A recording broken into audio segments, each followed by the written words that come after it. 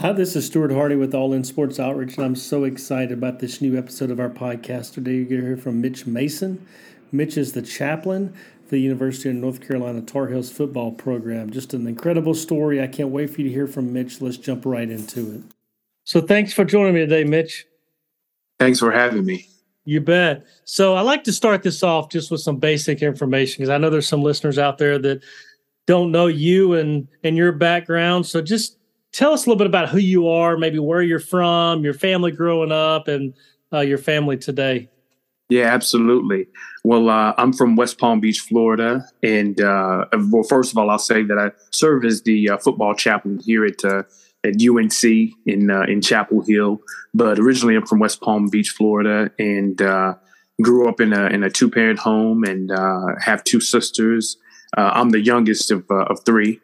And so my dad is deceased now. My mom is in a nursing home there in Tampa, and my two sisters are doing well. That's awesome. And how long have you been in North Carolina? Oh my Lord! I think it will be 10 years. It's been 10 years. Been a little over 10 years. Mm-hmm. That's awesome. Yeah. And we'll talk more about your role there in a little bit. You mentioned growing up in Florida and your family. Did you grow up in a family of faith? And then at what point in your life did you realize that you needed that personal relationship with Jesus? You couldn't, there's nothing you could do to earn it, but Sure. you just needed to make it your own. Sure. Stuart, I think I actually grew up on the other end of the spectrum of faith. I didn't grow up in a Christian home. Being honest, I didn't know anything about Jesus Christ until after high school.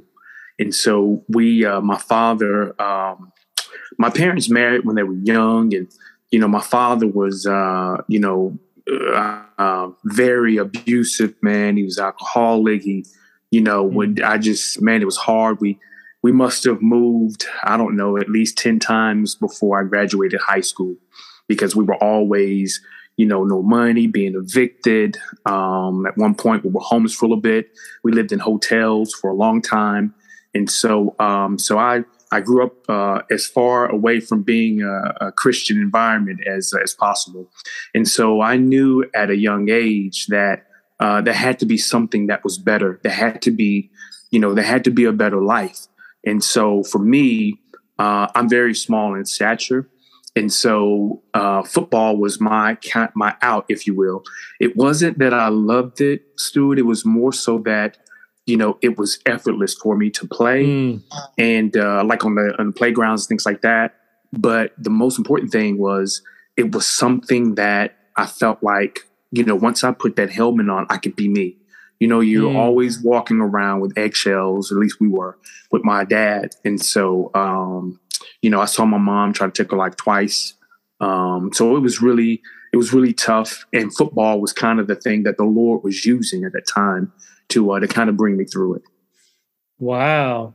And so you said you heard about Jesus after high school. Was it through sports or college? Where did you meet Jesus, if you will? I think along the line, Stuart, for an example, my great grandfather that kind of raised me like I was his grandson. He was the one that put the seed in there first. And he was a deacon in his church, and he lived in Kentucky. That's where my dad's family is from. And so, you go back and, you go to Easter and things like that, and you hear different stories, and he plants seeds in there, because I would always have to go to Kentucky in the summers and work at a farm. Well, and then you had coaches that were, really hard, but they would always plant that seed, whether it was an FCA Bible study that I never went to, or it was, to let me know it was there. There was always someone along the way that was sowing a seed, planting a seed. Mitch, I'm praying for you, before this game. It was always somewhere. And it was like, Stuart, for me to be very small, I went to a small college, Missouri Western State University, and God blessed it. I had nothing to do with it. He did it. and I was a 2-time All-American corner there. And, I would always say, man, why me? Because I come from nothing. And for him, for me to receive accolades, to be, really good, it was something bigger than me. And I knew it. It was bigger. And so that was the time that I really wanted to pursue the Lord. That's awesome. So little did you know the Lord was using football to prepare you for where you are today, right? Mm-hmm. So you mentioned playing football in college, and I think you did some coaching after that. So give us just a snapshot of after college football, your football journey and coaching. Well, as every college football player, you want to make it to the NFL. And so I went that route, free agent in camps, out camps, cut, release, all that stuff. Arena football is where I hung my hat for a couple of years, played there. And that's where I got my coaching start in New Mexico. And so was defensive coordinator. I got hurt. Hours stepped down. They asked me to take the position while I was injured, did thrive. Next thing you know, I'm applying for a position at West Point. And so I get the position that's there, which was coaching their sprint football team. And so I did that. And so I cut my teeth there and at Army. And from there, that's where while I was there, Stuart, I was also in seminary. So I did we lived in Waxahachie, Texas, which is right outside of Dallas. And that's where I went to seminary. But I was still playing football at the time. And so while I was at West Point, I was still in seminary. And as I was done, the season was coming to a close. And that's when the fork in the road came for me, whether it was going to be coaching, continuing to go the coaching route, or follow the Lord's leading for ministry. Wow. So God calls you. I mean, coaching is a ministry, but God calls you the full-time vocational ministry. Vocational, yes. Yeah. So where did he take you from there? Was it straight to North Carolina or where? Oh, no. No, sir. It was actually Clemson. So, oh, wow. Okay. All right. So the guy, and let me show you how funny God is. I am not saved. I'm in college, right? And I'm the other end of the spectrum. I tell anybody, listen, if I can get saved, anybody can get saved. I mean, I was the guy, profanity laced, just, oh my gosh, I was way out there, right? And so we would play this college football, Bill Walsh college football game, right? So we'd always play it. And the team, I was always Alabama 92. And this team that beat me one time was Clemson, right? It was Clemson, 1981. And they had this linebacker named Jeff Davis, and he was all over the field. Well, this team, nobody could beat me, but this team did. And I was cussing, fussing, like, who in the world is Clemson 1981? Because you had throwback teams on there, right? And so I'm like, who in the world is Jeff Davis? I had never heard of this dude in my life. Well, make a long story short, I did some research on him. I'm like, man, he couldn't have been that good to be that good on a game. And I've never heard of him. You cannot be that good. Well, make a long story short, Lord's leading me a couple of years later. So I'm in Tampa. My cousin played for the Bucks, and they invited me to church one Sunday. So I'm there trying to get on with Tampa. And so I go to church with them, and I am just, man, the Lord is calling me. And I'm like, man, if this pastor ever shuts up, I'm going and giving my life to Christ. And so as soon as the sermon is over, man, I run up to the altar. I run up to the altar. I pray the sinner's prayer. I'm tears. He asked me, I've never met this guy before. So he asked me, could you step in my office, man, after it's over? So I go to the office. I'm wiping my tears. Stuart, I'm looking around, right? And I'm looking around the office waiting for the pastor to come in. And I see all these little football memorabilia things, right? And I'm seeing this Clemson stuff, and I'm looking around, and I'm like, this is weird. So I look over in the corner, and I see a national championship trophy. And this thing is huge, right? And I'm like, what in the world? So I get up, go over there and look, and I'm like, MVP of the Orange Bowl. Who in the world is this? And I see the name, Jeff Davis. Wow. And I'm like, no, God, no. So he comes in, And he, at that time, they all called me rookie because I was trying to get on with the Bucks and everything. So he comes in and we talking. I said, man, are you Jeff Davis? And he was like, yeah, I'm Jeff Davis. I said, don't tell me you were number 45 at Clemson. Yeah, that was me. So I'm like, Lord have mercy. The guy that I used to be cussing out on the game is the guy that leads me to the Lord. That's awesome. Well, Stewart, some 10 years passed, right? Somewhere it might not even be the 10, somewhere up in there, some 10 years back. We hadn't talked, we hadn't done anything. So remember, I'm at West Point and I'm ready to go back to West Point, but there's something in me that's saying, no, not going to go back. Well, we're still living in Waxahachie. And I'm there. I have to go home because I had to have knee surgery, arena football injury. So I have surgery there. I'm recovering at home. Man, my family is back under the same roof. We're close, we're getting close, man. My wife and I are growing closer again because it's been a season I've been away. And so, man, and I don't want to go back to West Point, but sign a contract. Got to go back, right? Well, anyway, it's time for me to go back. My kids grabbing onto me. Daddy, don't leave. And I'm like, no, I got to go. Well, anyway, my wife and I get a call from Jeff Davis. I hadn't talked to this dude in about 10 years. Calls me up and says, hey, rookie, man, how you doing? We catch up, whatever, ministry. Okay, great. Well, he asked, he said, listen, man, Dabo Sweeney's got this head job. I'm the director of player relations now. I've got a church here that I started maybe 4 or 5 years ago, and I can no longer pastor it. And I'm looking for a pastor, and the Holy Spirit told me you the guy. Well, I answered quickly, Stuart. I said, tell the Holy Spirit he lied. I'm not pastoring the church. And he was like, man, just come to Clemson. Come on, check it out. I'd never been to Clemson, didn't know anything about it. Well, anyway, the next day, my wife, Chandra, and I jump on the plane. We go to Clemson, right?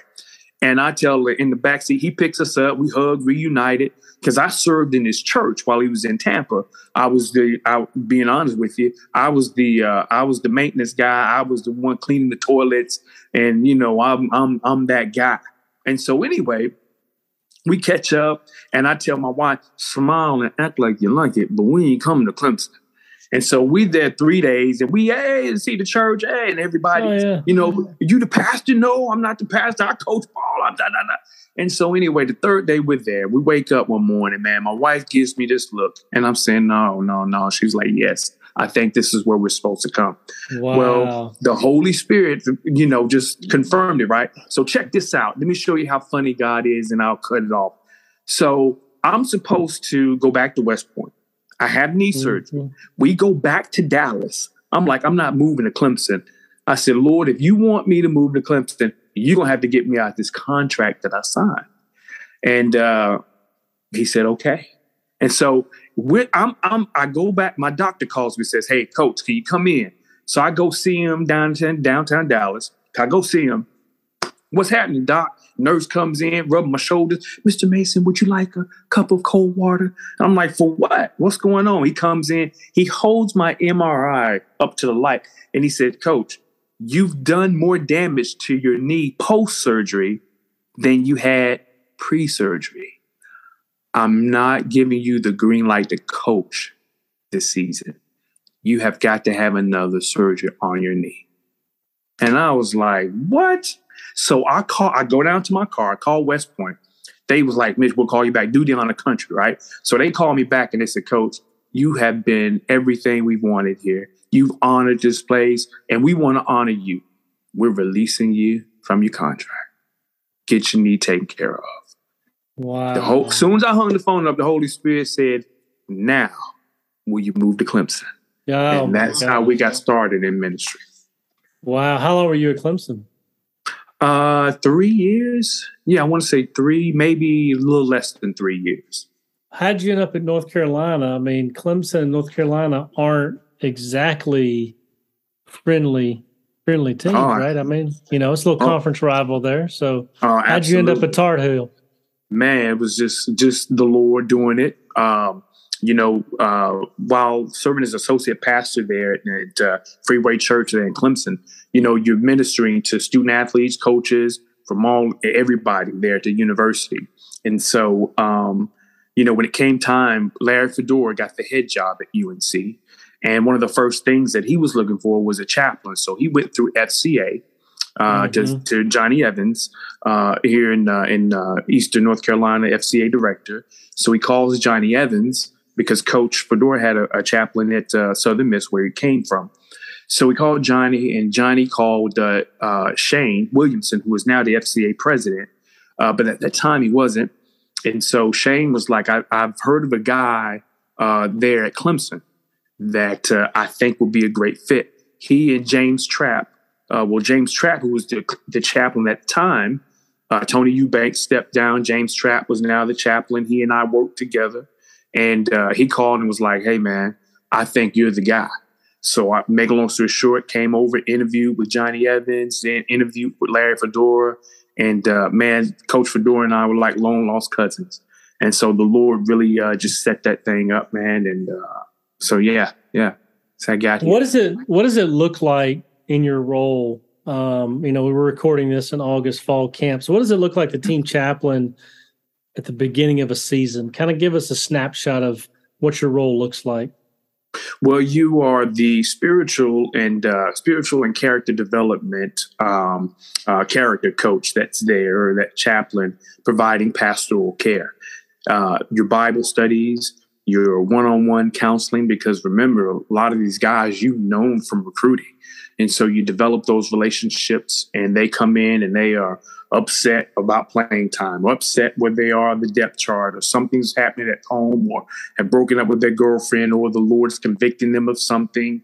And so you're there really as that spiritual presence that the guys don't get a chance to get while they're going through fall camp or during the season when they're not able to attend church all the time. So you're the hands and feet of Christ in this environment that, as you know, Stuart, that is pretty, intense. And so, man, you're there to serve them. If all of that makes sense. It's such a critical role because it's never been easy, but now more than ever, the pressure to perform on these guys because of the money that's poured into these programs and the pressure on the programs to win, which, puts some players on even more of an edge because, somebody's looking at your job every week. So absolutely you play a vital role. So, but you also have your family of your own. So how do you balance this demanding job, ministry that you have with North Carolina? How do you balance that with leading your own family, being a husband and a dad? I think a lot of people will say, well, I leave my work at home, or I leave my work at work, and then when I come home, I never really change hats, Stuart. I got to be honest with you. I never really do, man. I'm Mitch all the time. I'm a servant of the Lord all the time. Now that servant role will change when it's home, which is that's prominent. If there's if my home life is not right, I dare not try to go to work to minister to someone else. Amen. And so it's critical that I be the husband, be the father, be the provider, be the servant that my family needs in any capacity that they need. And so I try to make sure that their needs are met and taken care of before I try to go in to do it at work. So I don't really, man, it just flows out of home, so it just, my home life is right. Then it's easy to minister at work. That's awesome. I love that. That's a good reminder for anybody, for those in ministry and those not, that if your home life is not right, then it's gonna impact everything. So that's good. Everything. So I want to shift to, the last few years, you've been on a medical journey. You've had, and I'll let you tell the story, but a lot of challenges and faced a lot of uncertainty. So kind of walk us through what you want to share, what the Lord lays in your heart to share about your recent medical journey. And then I got a couple questions about that after you share just a little bit about it. Sure. Be quick about it. In August of 2019, after practice, just a routine run, started vomiting early in the run. I'd been doing this for weeks, and so it was nothing where it was too strenuous. It was early in the run, vomiting, and then I couldn't catch my breath. We thought it was something that possibly had eaten. No big deal. We're playing Georgia Tech on the road. I eat something, salmon. I just, I'm dry heaving, vomiting, dry heaving all night. Faint on the sidelines that the following game day, knew it was something more critical. We chased the autoimmune, we chased the migraines, we chased everything, and nothing came about. Meanwhile, it's 2020, and I'm really sick, and I'm really going downhill. Well, my pastor comes over, and I had been seeing everyone at UNC, who were great, and my primary is at UNC, and so he comes and he was like, Mitch, won't you get a second opinion? My neurologist is really good. She's at Duke. And so she's a chair over there at Duke. So my wife talked to Christy Fedora, who, and remember at this time, Coach Brown is here. And so it's 2020, June of 2020. And so Christy Fedora talks to Larry Fedora, her husband, who calls David Cutcliffe, who calls his trainer, who calls Dr. Haas. So that's how I got in to the Duke. And so I'm really in bad shape while I'm there at Duke. We don't know what's going on other than I'm having these pain attacks. I'm losing the ability to walk. My function is shutting down. And so we don't know. So she does, I don't know, seem like an hour and a half, 2-hour exam. She comes back in and she says, and I'm lying on the table because I'm really like not doing well. She comes back in and she says, you have something, Mitch, that's called small fiber neuropathy. And I threw it on the table. I raised my hands in victory, like, yes, because the only thing I heard was small. And so she said, no, this is serious. So I raised up then. And I said, what do you mean? She said, Mitch, you in for a fight. And she says, we've got a big fight on our hands. She said, I will fight if you will fight. And I'm like, what is this? And so she began to explain to me that it's the name, because we did more tests after that. And the correct name for it is idiopathic small fiber polyneuropathy. My small nerve fibers, Stuart, are damaged and are dying, and we don't know why. And the small nerve fibers run throughout your body. They're your peripheral nervous system, your autonomic nervous system, and mine are dying. So if you have 10, now I'm down to 5, and those 5 are working overtime. They had control your pain sensory, touch, feel, your regulating heart, your autonomic things that you typically automatically do. And for whatever reason, it's called poly because mine are 2 different nervous systems. And for whatever reason, it has progressed at a fast rate. And small fiber, there's no cure for it.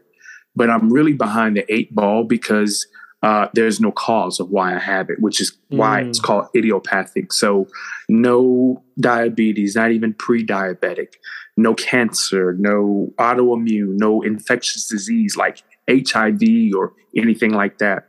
So Duke has been involved, UNC, the Mayo Clinic, specialists in Birmingham and Atlanta, and no one has been able to figure out what is going on. So in the meantime, because we can't figure out what's happening, we can only treat the symptoms. And so we are at a 3-tiered thing where we're trying to slow this thing down. And it's meds, infusions every 28 days. And I have a spinal cord stimulator that's been inserted into my spine to help me with walking. My pelvis has felt like it was crushed. So I missed the last 4 games last year. And all of it, Stuart, is a small fiber. It has controlled every part of my body. If you take your palm of your hand and you just hold your hand out and you just relax it, it will automatically close. That's what my body is trying to do. It is trying to, it is losing function. It is losing a lot of the ability that it once had. So I'll share this with everyone because I want them to know I'm transparent about it. We can slow this thing. We're trying to slow it down. And we feel like these three things can, but doctors know that they can't stop it. And so, so right now, the hope is that this, all three of these things will slow it down. But, you know, I've been recently told that this is the time where I have to rely on my faith. And so, I've had a great group of doctors. Everybody's been awesome. My family's been awesome. The support system has been awesome. Around me at UNC, Coach Brown and Miss Sally have been amazing. My pastors have been amazing here in Chapel Hill. And at the end of the day, Stuart, we know that this is God is going to have to step in and right this thing. And Stuart, it's like, and I'm sorry, but I'll say this: while the prognosis long term doesn't look good for me, I don't care about the long term. To be honest with you, I care about the daily term. What I am doing with what I have. You know, I don't care about tomorrow. I really don't. I care about right now. And I am trying to do what I can while I can. I know that I'm beginning to lose. I've lost a lot of strength, and I'm beginning to lose a lot of physical abilities. And, it's just part of it. So I don't complain. Hey, listen, them three boys in that fire, baby. And Daniel, chapter 3, the old boy said, listen, our God will deliver us. But even if he doesn't, let it be known, we ain't bowing down. And that's the same mentality that I have, Stuart. I don't care if I'm talking to you or if I'm in the bathroom by myself. I'm not going to bow down to this thing. No, I bow the knee to Jesus Christ. And so that's where we are. Well, first, I'm going to say it's not often that I'm at a loss for words. But listening to you, I mean, I've read some about your story, but hearing you tell it firsthand, number one, I can't imagine. But I will say I'm more encouraged after hearing you tell it than what I knew, because you said y'all hope that these 3-tier things will slow it down. But when I heard the word hope, I almost kind of tuned out what you were saying because it really hit me that what you were talking about, the way you ended it, is there is hope, and it's not in the medicine. It's not in the stabilizer. I mean, those things are great.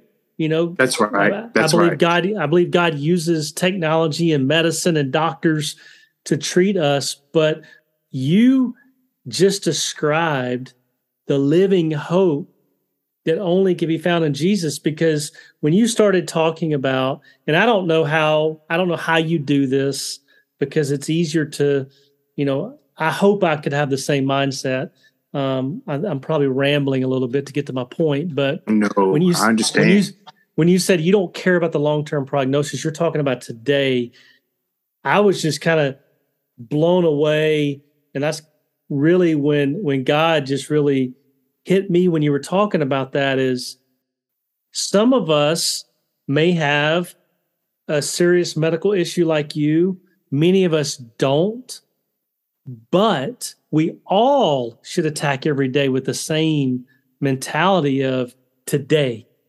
Because just because I don't have a known medical condition I'm fighting, I'm not promised tomorrow either. That's right. Right?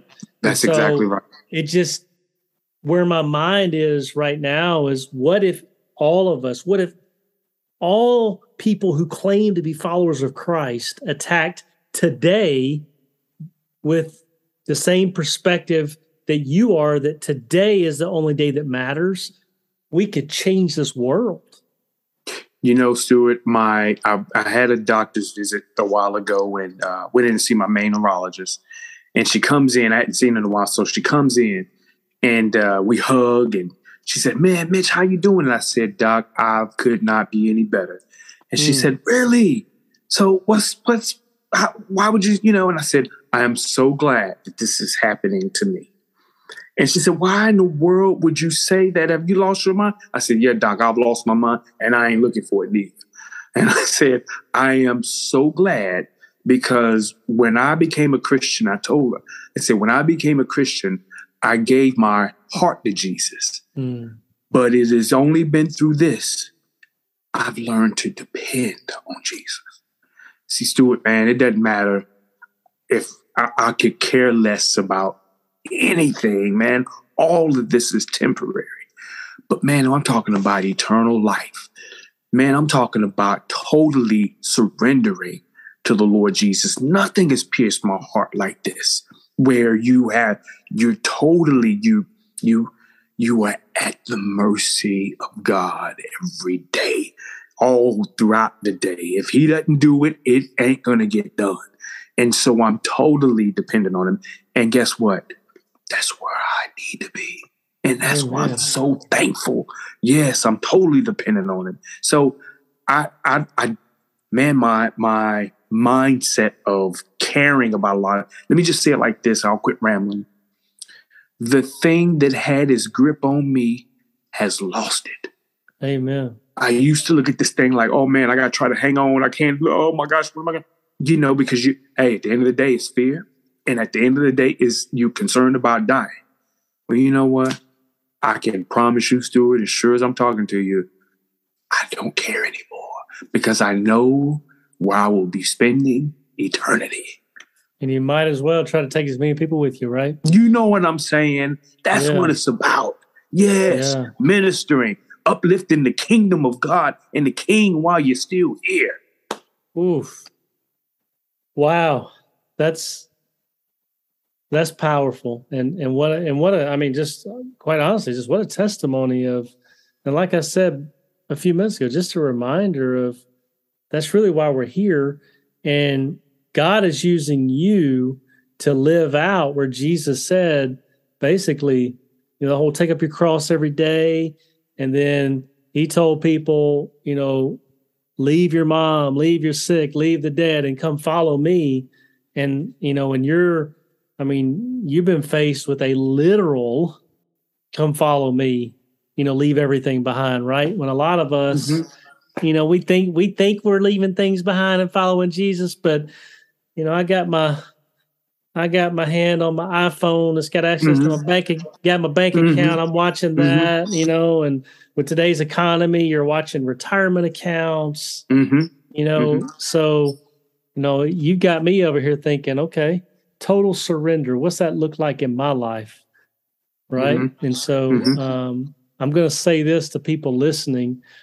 I normally don't do this, but I just want to say this. If you're listening and you have, number one, you're feeling convicted, feeling called, you're feeling the God's trying to get a hold of your heart because you don't understand what we're talking about. You don't understand this total surrender. Send us a message. Send me and we will contact you because this is real stuff here. This total surrender and following Jesus is not to be taken lightly. It's not something we put one foot in. So, man, what a testimony. So, how you just told a story about telling a doctor that you basically were blessed. Are there any other like testimonies or stories you have where God has used this to, maybe it's with an athlete there in North Carolina, or maybe a coach where God has used this story? Oh my gosh. I'll sum it up like this. I'm on the sidelines last year and we're at a home game and I'm on the sidelines, I'm walking, and a player, Stuart, that I've never laid eyes on before walks up to me. He's a walk-on. Walks up to me and he says, "Coach Mitch, thank you for saving my life." And he said, "You led me to the Lord." And I said, really? When did I, and in my mind, I'm like, I've never seen you before, and this thing affects your memory. So I get it. And so I'm looking at him and I'm saying, okay, how and when? I said, when did I do that? And he said, by your walk, because you can't face this and not know the Lord. So thank you. And Stuart, that's what it's about, man. It's not about what I say. It's about how I live through adversity and how I can still honor him in spite of.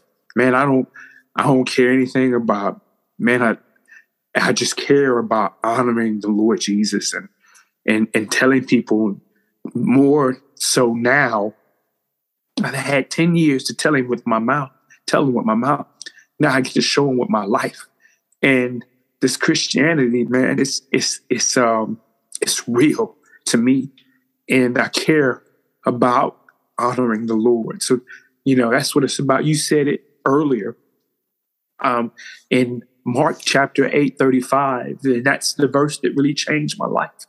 When, Jesus, he turns to the crowd, take up your cross daily, come follow me. He tells the disciples, he turns to the crowd and he says, if anyone desires to follow me, it desires to save their life, you got to lose it. But if you want to lose your life for my sake in the gospel, you'll save it. Well, I love the New Living Translation of that, where Jesus says, if you try to hang on to your life, you will lose it. But if you lose it for my sake in the gospel, Stuart, that thing changed my life. Try to hang on to your life. Stuart, you name it, I've done it. You name the treatment, I've done it. You name it. We've done everything to try to hang on to who I was, try to get me back to who I was, try to hang on to it. But Stuart, I'm telling you, I've said no. I let go. I've let go. I've let go.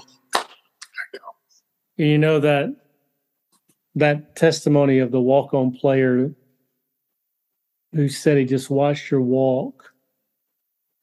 That's so important because in today's culture where, and I'm not, so if anybody thinks I'm about to go down the road of politics, I'm not, but we're very divided, right? Sure. And so we're in a culture now, both inside the church and outside, where we have to be right. And we will argue among ourselves because I'm right, right? And people are watching that, right? And they're going, why would I go be a follower of Christ when all they care about is thumping the Bible and telling me I'm wrong? And so our actions aren't matching up, right, to the words we're sharing. And so I just think that's so important that today, yes, words are important. Yes, we need to share about Jesus. We need to tell people what Jesus has done in our life. But if we're not modeling it, that's right. It don't matter what we say. That's exactly right. It's easy for me to get on Twitter or Facebook, Instagram, or social media of choice and share a Bible verse. That's easy. And it's easy for me to tell people what sin is and who Jesus is. But if I'm at work or I'm at home or I'm out in my community acting a fool, that's right. People see both and they're like, I don't want anything to do with that Jesus. That's exactly right. Unfortunately, we live in a world where our behavior, it is made the gospel, it's made Jesus, that relationship with Jesus is made him appear repulsive. Mm-hmm. And so people are going away from the church and they're anti-God more than ever. And so I'll say this, that, you are either in a kingdom of God or you're not. It's either the kingdom of God or the kingdom of this world. And when you're in the kingdom of God, it has nothing to do with color of your skin.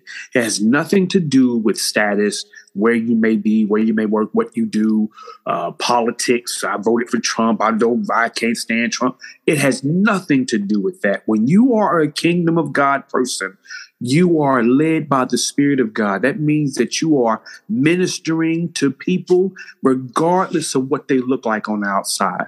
And I'm not ashamed to say that that young man that came up to me was white.